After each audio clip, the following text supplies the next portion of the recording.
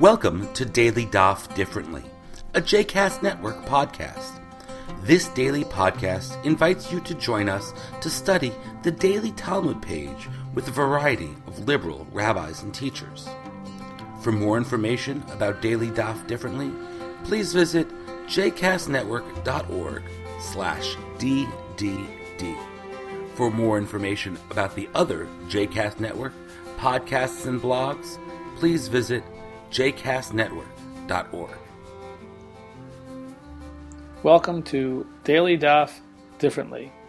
I'm Rabbi Steve Kane, and today we are looking at Masechet Shabbat, Amud Tzadi, Hey, Aleph, and Bet. The tractate Shabbat, page 95, A and B. We are getting to the end of the 10th chapter of Shabbat, and we are continuing to look at different discussions of what are called toledot. According to the Talmud, there are 39 categories of work which one is not allowed to do on Shabbat, but each of these categories have what are called toledot, which means things which are derived from them. And the 39 categories themselves have to do with the building and work that was involved in the Mishkan, in the building of the tabernacle in the desert. The toledot, though, of course, apply eventually to everyday life. And so the page starts out discussing some of the more interesting toledot, in this case regarding particularly grooming for women. What is most interesting on this is a very beautiful statement that says that one of the toledot of one of the derivatives of the malachot of the laws that you are not allowed to do on Shabbat is the question of how one braids one's hair. Now, of course, this was in reference to women in the Gemara, although I suppose it should be in reference to anyone who would braid one's hair. Men having long hair who might braid it, it would apply to them too. It is derived from the work of building. Now that is very strange. You might think, 1 second, building and braiding hair. Why is that the case? But the proof text that it uses is a beautiful statement that says that that God braided Eve's hair when he brought her to Adam. And a whole interesting reference to the fact that one who is a professional braider of hair is called a builder, but simply I think the beautiful statement that God braided Eve's hair is something that catches my eye, simply to say that God, in helping Eve and Adam to be a wonderful match, played a role there in even braiding Eve's hair. That simply is just a beautiful statement. V'yiven Adonai Elohim et Hatzela, and God built the side that he had taken from the man into woman. Melamed shekila'a kadosh baruch hu l'chava vehivia etzel Adam, and that teaches that the Holy One, blessed be God, braided Eve's hair and brought her to Adam. So it is quite a beautiful statement. After discussing all the different toledot and why it is that they are somehow regarded as things which might be forbidden on Shabbat, the Mishnah again comes back and talks about one of the last things which are to be forbidden in this particular category, and that has to deal with a flower pot.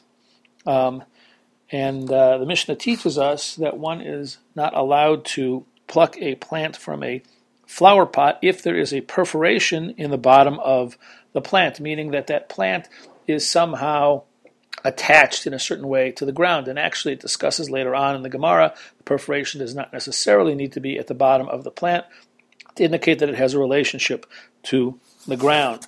Now, of course, the toledah of plucking, tolish, is from kotzer of reaping, and so plucking a flower on Shabbat is not allowed.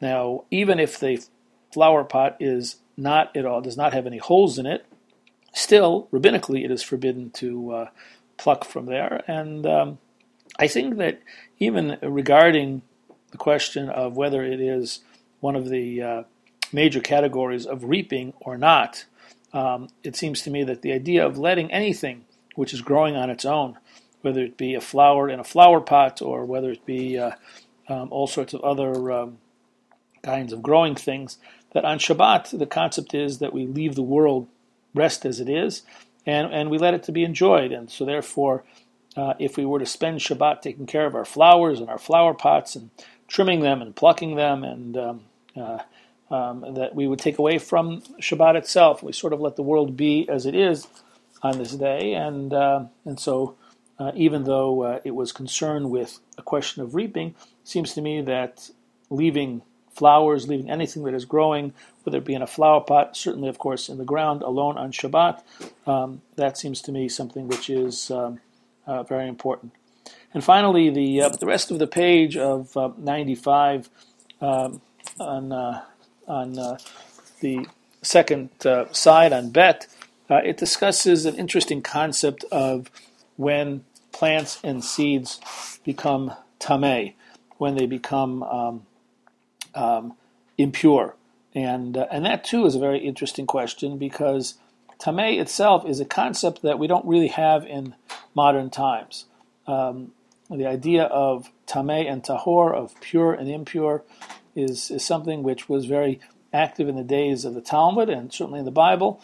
But if you take a look at how Judaism has evolved, the idea that something is tameh is for the most part foreign to us. And yet the idea that somehow we try to make things in our life pure is something that is a concept that continues to be a part of our lives, even if we don't follow anymore the laws of Tameh and Tahor. And there are good reasons. When I say we, I mean all Jews, because these concepts have been rendered no longer applicable by the fact that there is no longer a Beit HaMikdash in Jerusalem, there is no longer a temple, there is no longer a Para Adumah, red heifer, which played a major role in that.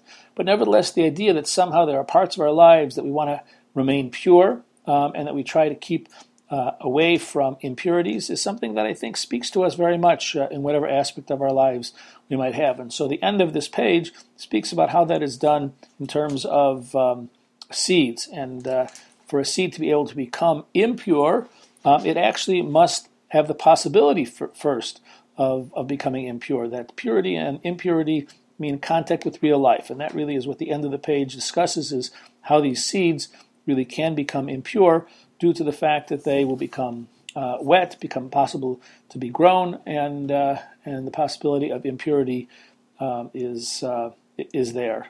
And so while, as I said, we do not really follow these much today, the idea that our lives should contain parts that we try to keep pure is something I think that speaks to each of us. And so whatever aspect of our lives may be, whether it be our personal relationships, whether it be our ethics, purities and impurities are something which still are very much found in our lives as Jews today, and so the concepts remain even if the individual halakha has gone by the wayside. I hope you've enjoyed today's episode of Daily Daf Differently, and that you'll join us again tomorrow for a new page. The music at the open and close of this episode is Ufros from the Epicurus album One Bead, available on Bandcamp, iTunes, and Spotify.